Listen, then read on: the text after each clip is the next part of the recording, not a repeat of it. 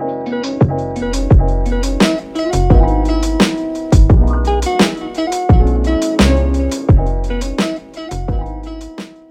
there, how you doing people? Here is Stefano aka Calamaro and this is another episode of Broom Wagon. Broom Wagon, you know what I mean. So yeah, I asked you how you doing. Today was not doing super good. The day in the office actually finished with a huge stomach pain. I don't know what's going on over there. Probably, yeah, I don't want to know that. But I'm pretty happy of starting this week here because this is gonna be the week of the Toros de Gravel. On Thursday, I'm gonna pick up my 3T Explorer. By the way, thanks a lot, 3T people, for giving me this amazing bicycle. Actually, I had to before to pick it up from the cycle store Zurich. They're fixing my handlebar that I destroyed after the crash, but that's another story. But on Thursday, I'm gonna pick up my 3T Explorer, and then I will head to first Palma and then Cineo to really give a huge hug to the people over there, mostly to Jan Erik and Bregan, who are organizing this amazing thing, and then a lot of friends are gonna be there.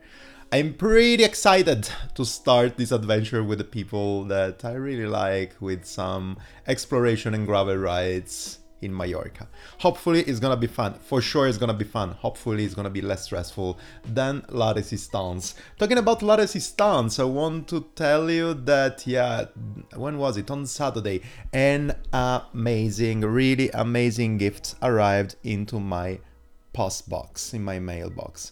That's really great. So I actually met Max Leonard, who is a copywriter. Sorry, I have my background in advertising that always confuse me. He's a writer. He wrote a lot of really, really cool books on his story. An amazing book talking about bunkers. Yes, I completely love bunkers and Second World War bunkers. And also how was the name of that one? Yeah, The Man of Paris-Roubaix, with a portrait book that was produced together with Rafa, as I remember, and also some guides and super good stuff. And actually we got this conversation at the end of La Resistance, myself and Max, and then after that he contacted me because he wanted to show me his last product, adventure, baby, I would say. The name of this book is Rough Stuff Cycling in the Alps. An amazing book. It was actually a Kickstarter project, and yeah, he booked this book that was starting. So it was originally a book compiled from this man, Fred Wright, really passionate about bicycle, really passionate about Alpine Pass. That actually it's a guide. It's a guide for everybody who wants to get his adventure on the Alps and going on unpaved roads. It started everything before the Second World War, probably. Okay, around the 50s maybe. I think it's around the 50s. And just riding really a bicycle of that time. I think it was a rally or stuff like this on top of unpaved passes.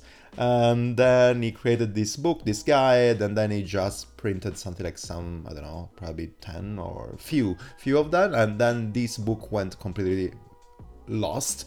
But then Max got this idea of contacting him back and reprint it. And then after the Kickstarter project, here you go. You have this amazing book. Actually, I have this amazing book, thanks Max. Well, this is just something like a sneak peek that I'm giving it to you. Anyways, all the links are gonna be here in the description below, but I will for sure interview him. We are trying to, let's say, set up an appointment to have a talk on this microphone about rough stuff cycling in the Alps.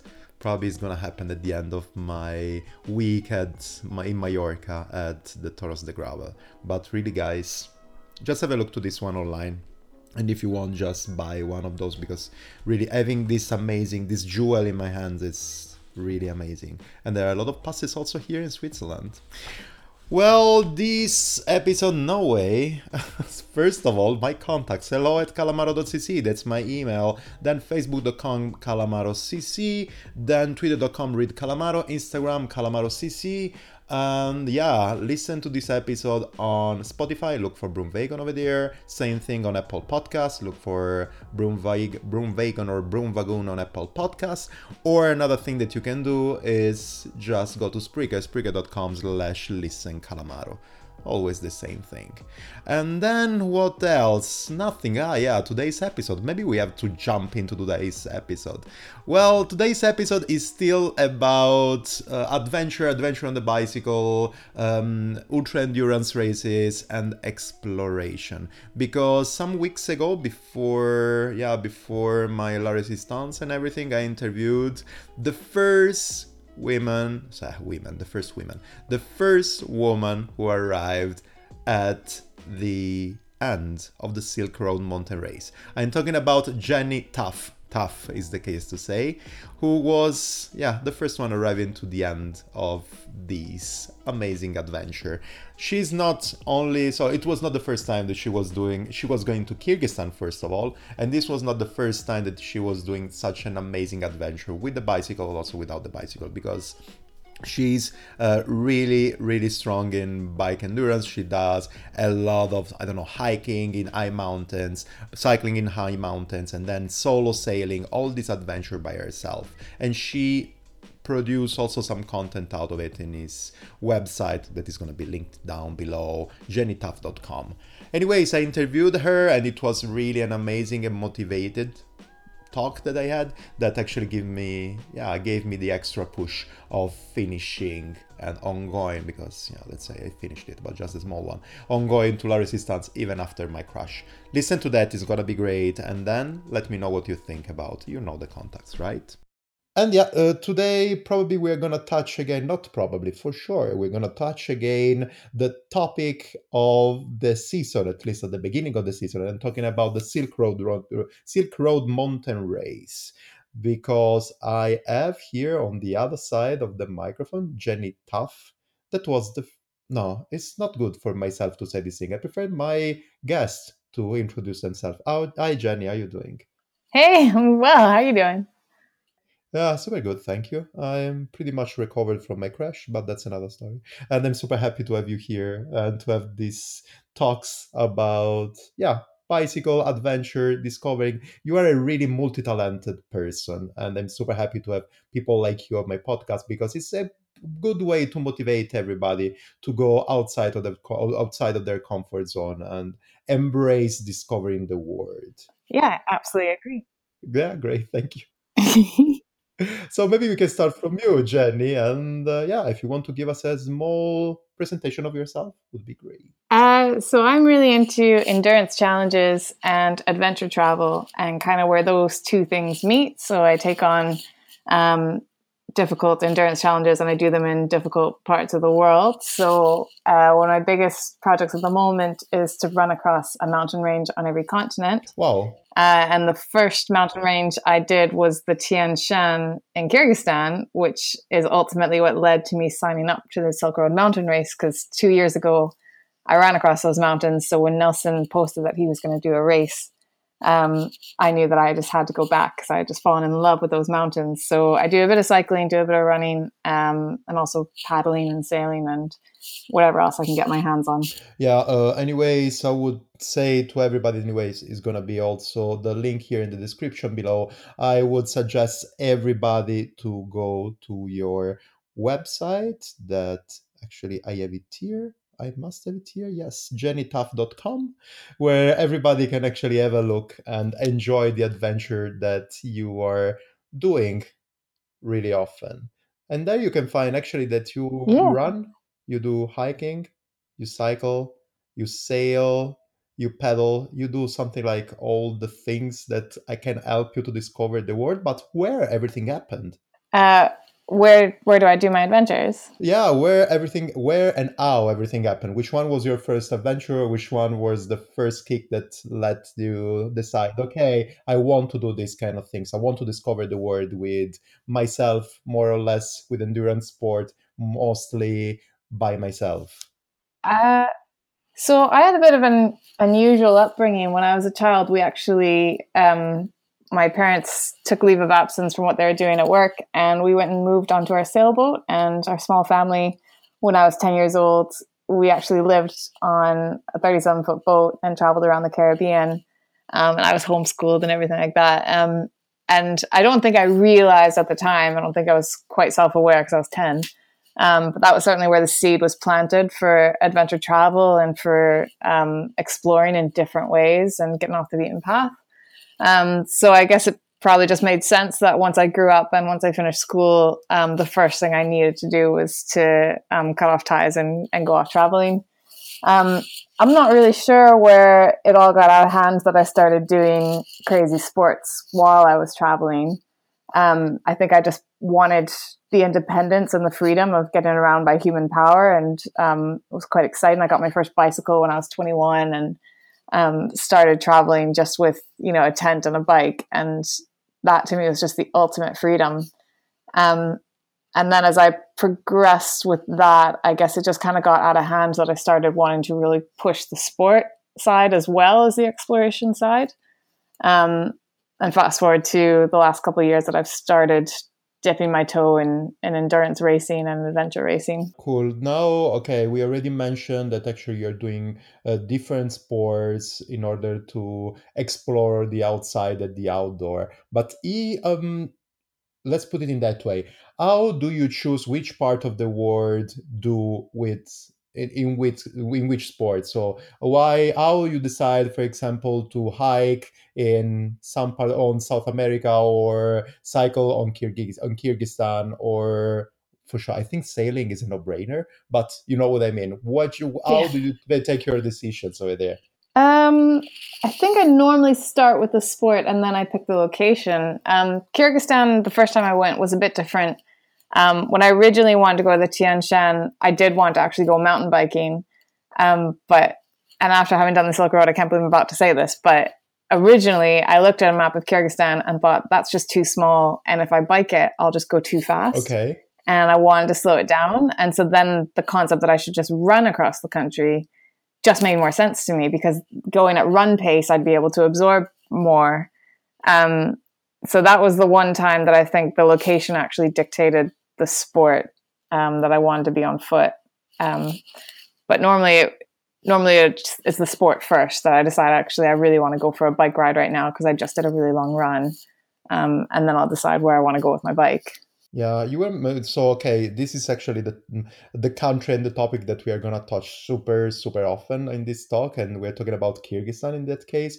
So you ran across across Kyrgyzstan, and then you have ridden also across Kyrgyzstan with the Silk Road mountain race.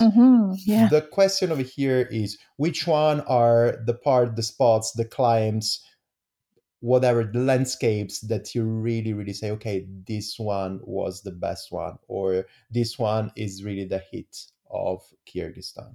So my two experiences in the Tian Shan, they almost don't compare because they were just so different. The train itself, honestly, and I said it to Nelson during the race, it lends itself to running. Like, we spent so much time off of our bikes because the terrain was so gnarly that it just wasn't appropriate to be on a bike. But those trails are so good to run on. Like, there are some really fun running trails out there. But at the same time, you get to cover a bigger distance faster when you're on your bicycle. So there's a lot of give and take there, and there are lots of moments where I'd rather be running and lots of moments where I'd rather be cycling. So gun to my head, it would be really hard for me to decide. Yeah, I don't think I could choose. I like the freedom of running, but I like the pace of cycling. I can't choose. I'm sorry. That was a terrible answer. I'm not choosing. No, I can completely understand. Actually, when you are attached to some, it's like asking, okay, who do you love the most, mom and dad? Yeah, Yeah, yeah, exactly. yeah, I can completely understand. I can completely understand. It's just, yeah, it's just a good place and a the good place and a good adventure just to live your kind of exploration. That's what I believe. You need Mm, different tools from time to time. absolutely. And yeah, actually, another thing that actually looking at your website, at your experiences and everything else, I really would love to understand over there, what do you prefer, or if you like to do the two things. So with the two things, I mean solo and really exploration by yourself, or like something like the endurance race? Because yeah, you were running in Kyrgyzstan only by yourself, unsupported and completely unsupported. But on the other side, you also went to the Silk Road mountain race. Then okay, it's also unsupported endurance race for sure, but still there are other participants around, so you can also enjoy a bit of the company out there. So there's good and bad to both of them. I do think that solo is, I get so much out of doing it. I think when you're completely solo, you're 100% in the driver's seat. If things go wrong, you have to find a way to fix it. If you're not feeling motivated or there's something that's scaring you, you have to find a way to fix that, and you're completely in control and you're completely responsible. And I think when I started doing solo adventures, I was in my early 20s. And for a woman in her early 20s, I think that's a really important lesson to put yourself in these situations where you can't ask anyone for help because you're in the middle of absolutely nowhere and you have to figure it out.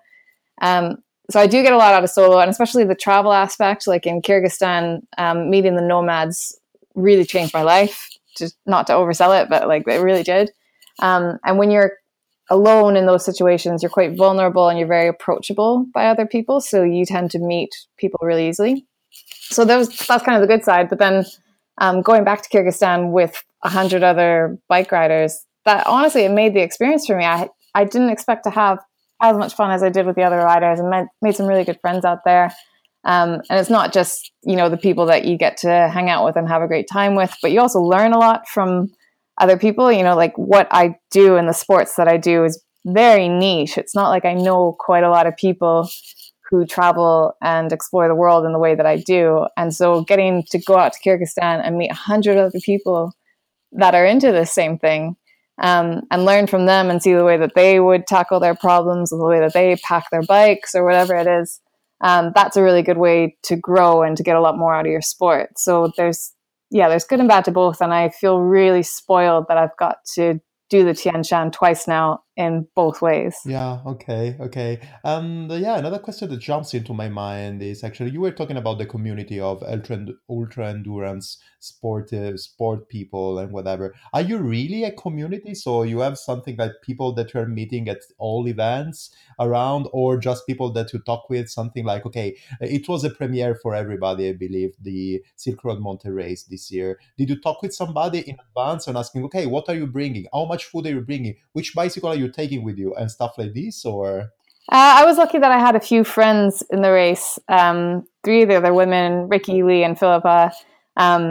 There were people I knew before I raced against Philippa earlier in the year, and Ricky lives around the corner from me. So I did actually get to have that pre-race chat. And of course, there's a Facebook group. And, for all the bad in social media has probably changed the way that I've been able to explore my sport, because I don't really know a lot of people in my vicinity that I can talk to about my sport and what I would pack. But these little Facebook groups that maybe only have a few hundred members from around the world, it's actually really cool that there's this online community of people that have this one common thing. And I think that might be the reason why I enter these races, is just because I get to be part of this community. Whereas before, I was just doing this stuff on my own and trying to figure out my pack list on my own, and literally wandering the wilderness by myself. And now through these races and through these online groups, I do know quite a lot of people that I can have these conversations with. yeah, I can completely see the point. It's really cool, actually. Yeah,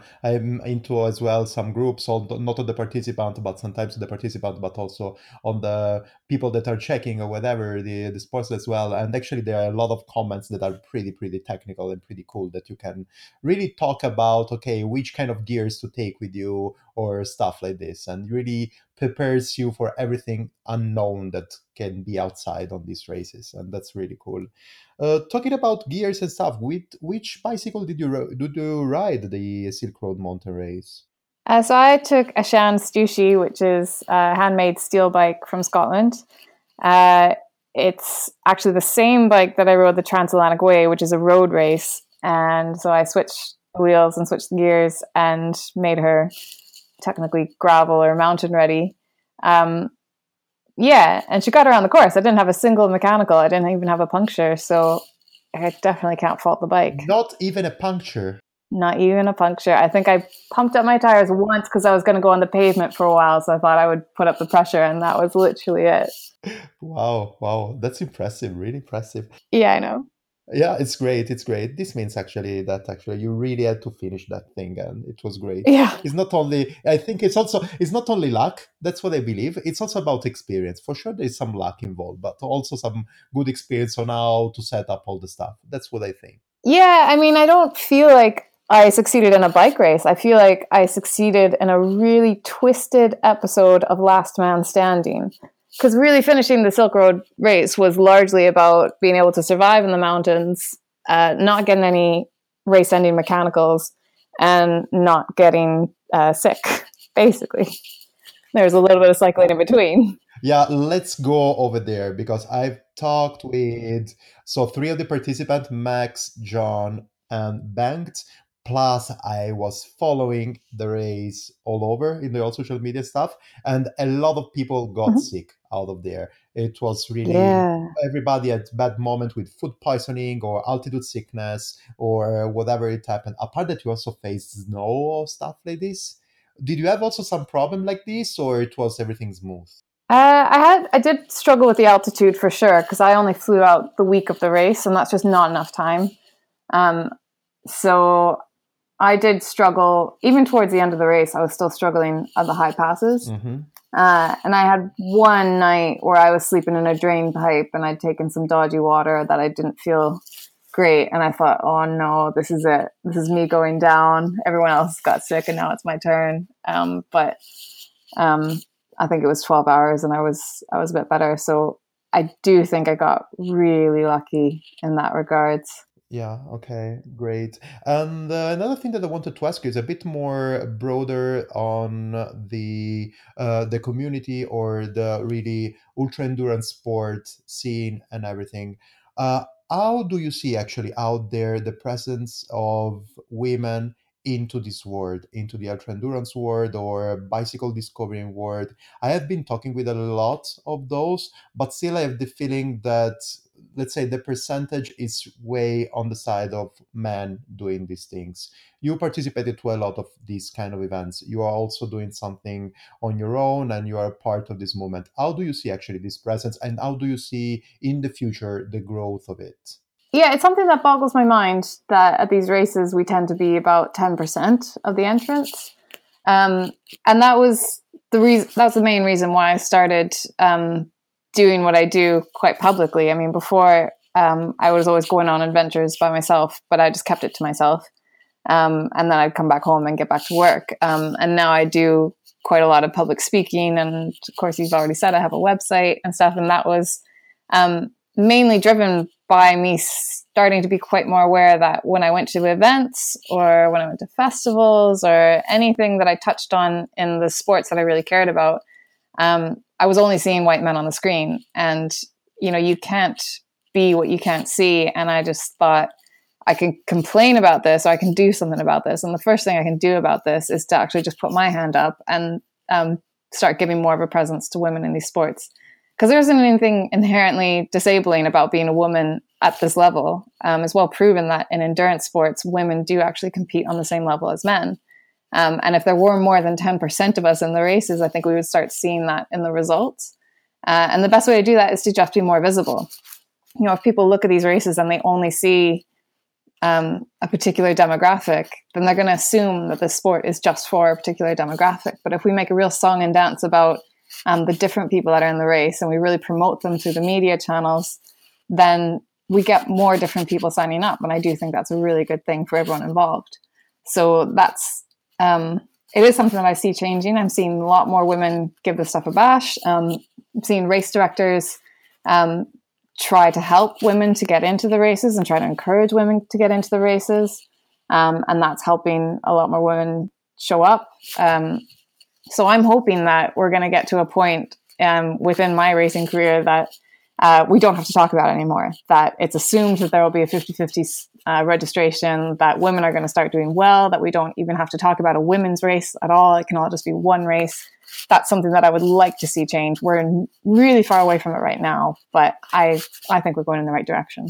Yeah, I believe as well also because I can see in the last let's say, couple of years in general, for the sport that I love the most, and actually that I'm following the most, and talking about cycling, I can see really a huge presence of women there that are really participating to events, participating to ride, and that's super important now. So before, I was used to live in Berlin, and there when I was participating to group rides, whatever, so I was participating to at least 4 or 5 groups. I was seeing really often a consistent presence of women riding with us. Is a thing that I'm seeing a bit less now that I live in Zurich. Probably is a bit more a conservative scene here. Berlin is another thing, Oh, that's interesting. but at least I can say that also here something is moving. And when you are starting seeing this thing in Switzerland, as well as in Italy. I am Italian. I don't know. Everybody knows it. I don't know if you understood from my amazing accent, and and also there I started seeing actually in groups or in groups where friends are used to ride or whatever. Also the presence of women over there, and when these things are moving, not only in places like Germany or US or UK, but also in parts of the world like Spain, Switzerland, and Italy, means that something is going on. There is a lot of things to do. I will try to give also my contribute over there on talking with people like you to just share the spirit and also the happiness and also the good experience that you're having out there on riding your bicycle or just running across all the continents. And I hope that most of the work of the job also is done by you, Jenny, or somebody else like you is spreading around this voice with your video, with your voice, with your participation to events. Awesome. Cool. I have another couple of questions, and one is, what are you usually bring with you into your bag to these kind of huge events? I'm not talking only about the things that you need to survive, so something like where to sleep or stuff, but also in terms of food or stuff. What's something that cannot miss with you? So I'm pretty ruthless about everything in my bag just has to be something that's used to survive, or in the case of a bike race, keep the bike moving. Um, but I do have one desert island luxury that I always have to have, and that's a toque, which is the Canadian word for like a bobble hat or a beanie. I always have to have my warm toque, even if it's got a pom pom on it, which is a superfluous amount of space to take up in your pack. But like, I just need my toque. Yeah, that's my item that just always has to come with, and I don't care if it takes up more space than it needs to. But yeah, I'm all about, yeah, it has to justify its space. Aside from the toque, everything in there has to be something that can either keep me warm and dry, or keep me fed, or keep me safe if in the case of an emergency or first aid or something like that.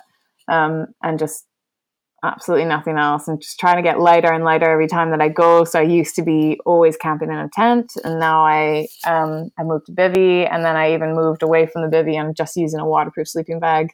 Wow. And in the race, I was finding a lot of drain pipes or rocks to hide behind, or just any form of shelter that can substitute for a tent that you can find out there. So you are telling me that during the Silk Road mountain race you didn't have any bivy bag or bivy tent, sorry. No, just a sleeping bag. Really? Wow, brave you. Yeah. Great. I would never imagine that, also because I've seen pictures of strong wind or snow and stuff. Yeah. I can't imagine that. Great. No, it's all about finding a drain pipe. They were amazing. I slept in a couple. Great. Now maybe we can talk a bit more about something like your memories, your past, in all the travels, in all the adventure that you have been living in these years. Which one is, I don't know, an episode, a good episode, or a weird episode, or something that you will remember forever? I don't want you to choose just one, maybe just the last one. I don't want you to make a tough choice, but It is a tough one, but I'll give you one from Kyrgyzstan, because it was from a part of my run, but during the Silk Road mountain race, we actually went past the area that this happened, and so I had to be kind of reminded. So this can be a really long story, so I'm going to just skim through the SparkNotes version. I had one day about halfway across the country, so I'd run about 500 kilometers. And I had a pretty scary episode where I found myself in a really bad situation that I had made some navigational errors that, to cut it short, I basically had a near-death experience trying to get myself out of a really bad area that I had to do a lot of rock climbing, and it was really sketchy, and the risk of death was unacceptably high, that at any moment, if I had slipped, I would have died, 100% guarantee. And so anyways, I had this episode, and I got myself out, and I got myself to safety, and I had sworn to myself that if I did survive this climb, that I would quit, that I would go home, that clearly I shouldn't be out here because, I'm not capable and stuff like that. But anyways, I got myself to safety, and I had a big cry, sat down and just cried when, the adrenaline goes away. And then I just got up and I kept on running. And a couple of hours later, I passed a yurt, and these nomad kids came out and they ran alongside me. And before I knew it, I found myself giggling and enjoying myself again. And I got invited into this yurt to stay the night. And that was actually really nice because I was up at 4,000 meters elevation, and it was the first frost of the year. So I would have been quite miserable in my tent, and these lovely people accepted me into their yurt. And it wasn't even a question. It was just an assumption that, any person who passes by their yurt at this hour is going to have a place at their table and a bed on their floor. And so this family welcomed me in, and it wasn't like, even if I could have spoken the language, I wouldn't have told them what a horrible day I'd had and how traumatized I was feeling and how fragile I was.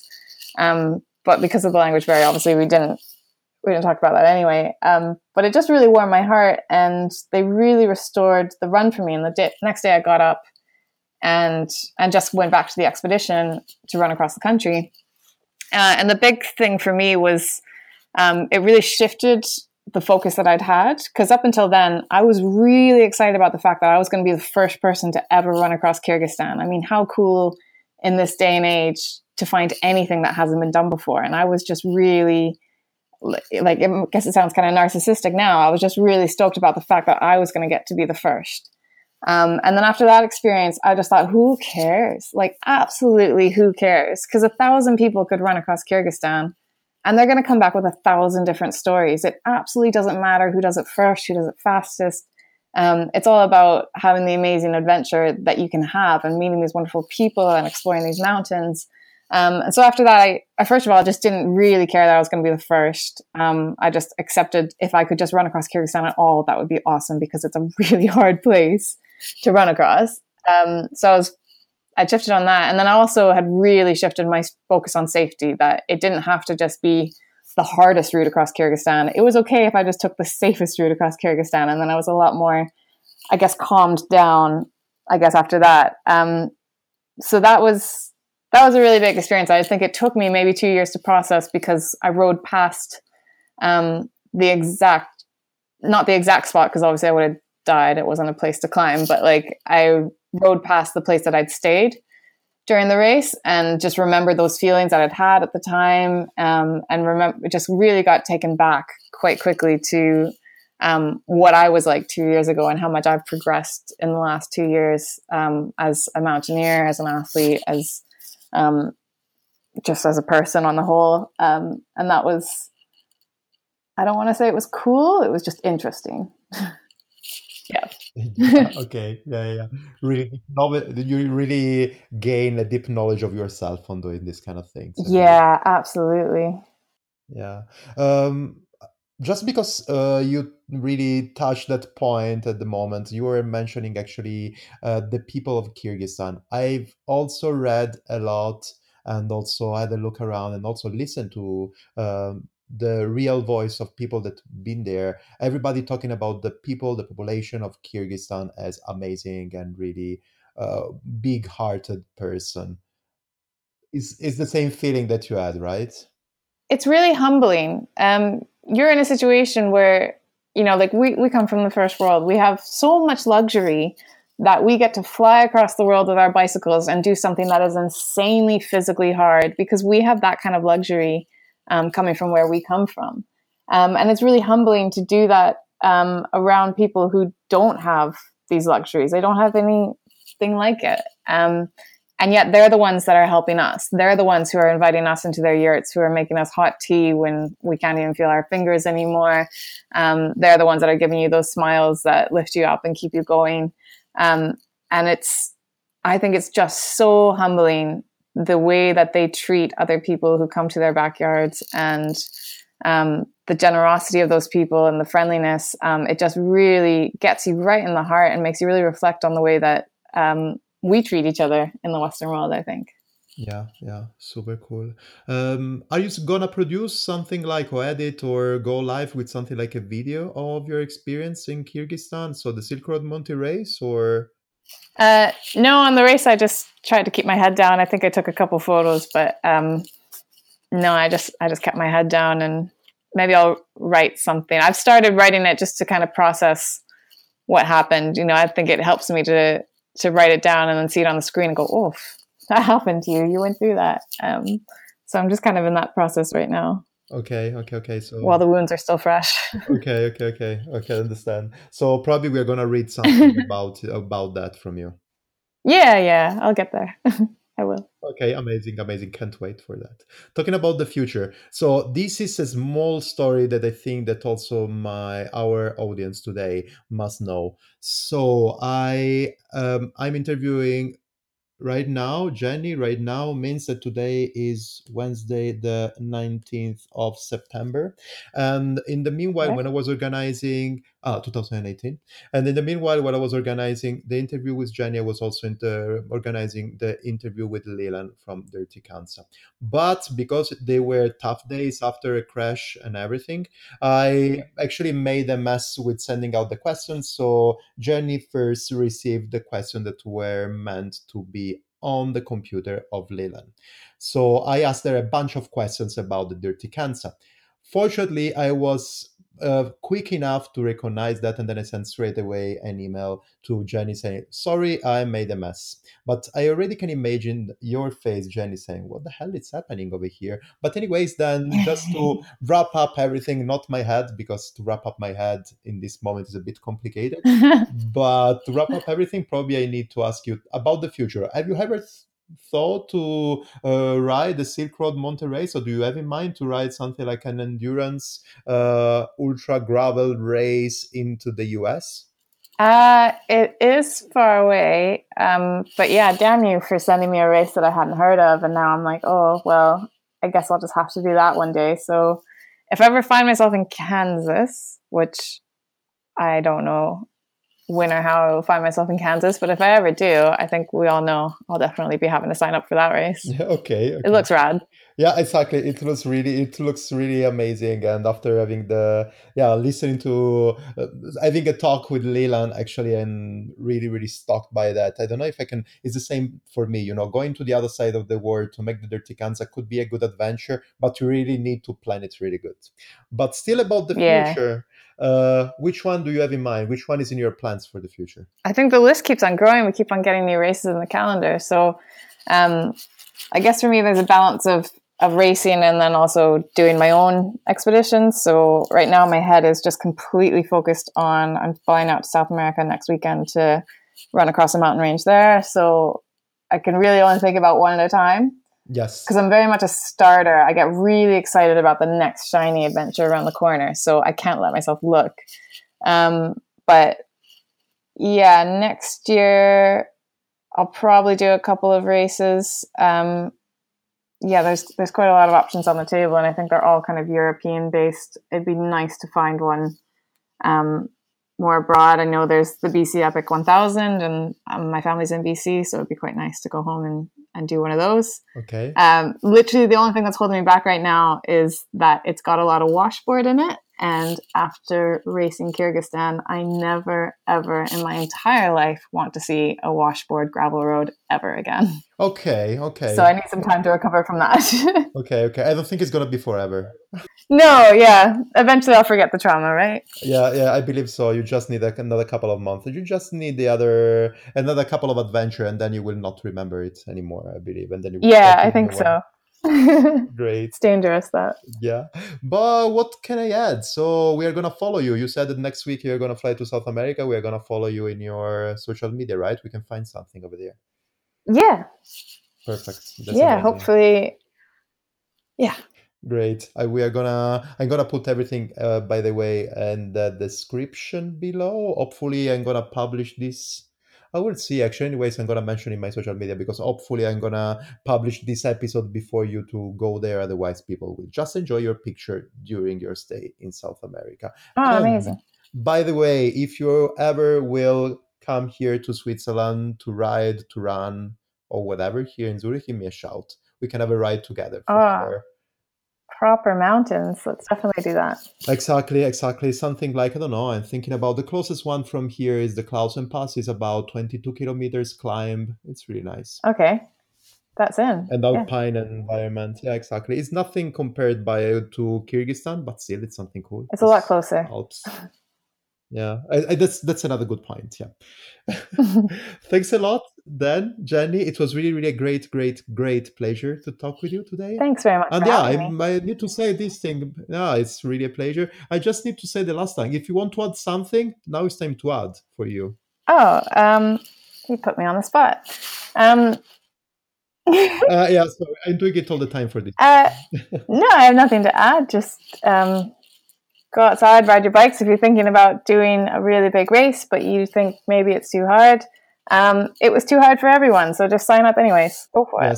Yes, that's a good start. I have to talk with a friend. Oh, exactly. This weekend I'm gonna ride La Resistance with a friend of mine who is already starting saying, because if he has not been riding properly for a couple of years and now he's scared. No, I'm gonna do only 90 kilometers here and there. Go out and ride. Worst case scenario, we're gonna stop and drink some wine. Exactly. And that should just be on a t-shirt. The worst case scenario is you'll drink some wine. Yeah, I must do that. It's an amazing idea. Thanks, Jenny. Yeah, there you go. Great. Thanks a lot. And yeah, it was a pleasure. And I'll talk to you soon. Amazing. Thanks. Bye. Ciao. What do you think about that? It was a great thing, right? She's so strong. Her spirit is such an amazing one. Really pushes you to move the next step forward for the next adventure on and off the bicycle, exploring and go outside. Life is too short to be sitting in the office for all day and just thinking about careers and stuff. Go outside, enjoy your life, enjoy the outdoors, and enjoy people like her or whatever. Or other thing that you can do, just get a dog and walk with your dog in the forest or in the nature, because it's way better than sitting on a sofa or sitting in the office getting stressed and getting stomach pain. That's what I believe. What do you think about that? You have to tell me and you have to contact me. hello@calamaro.cc, that's my email. And then instagram.com calamarocc, facebook.com calamarocc. Read Calamaro is on Twitter, so Read Calamaro on Twitter. And then what else? Yes, Spotify, Broomvegan, Apple Podcasts, Broomvegan, Spreaker, Broomvegan. You're gonna really see a lot of cool things in my Instagram account next week, because from Thursdays on I'm gonna be on Toros de Gravel. And next week, the episode about that. Is it enough, right? I believe it is. Bye guys, talk to you next week.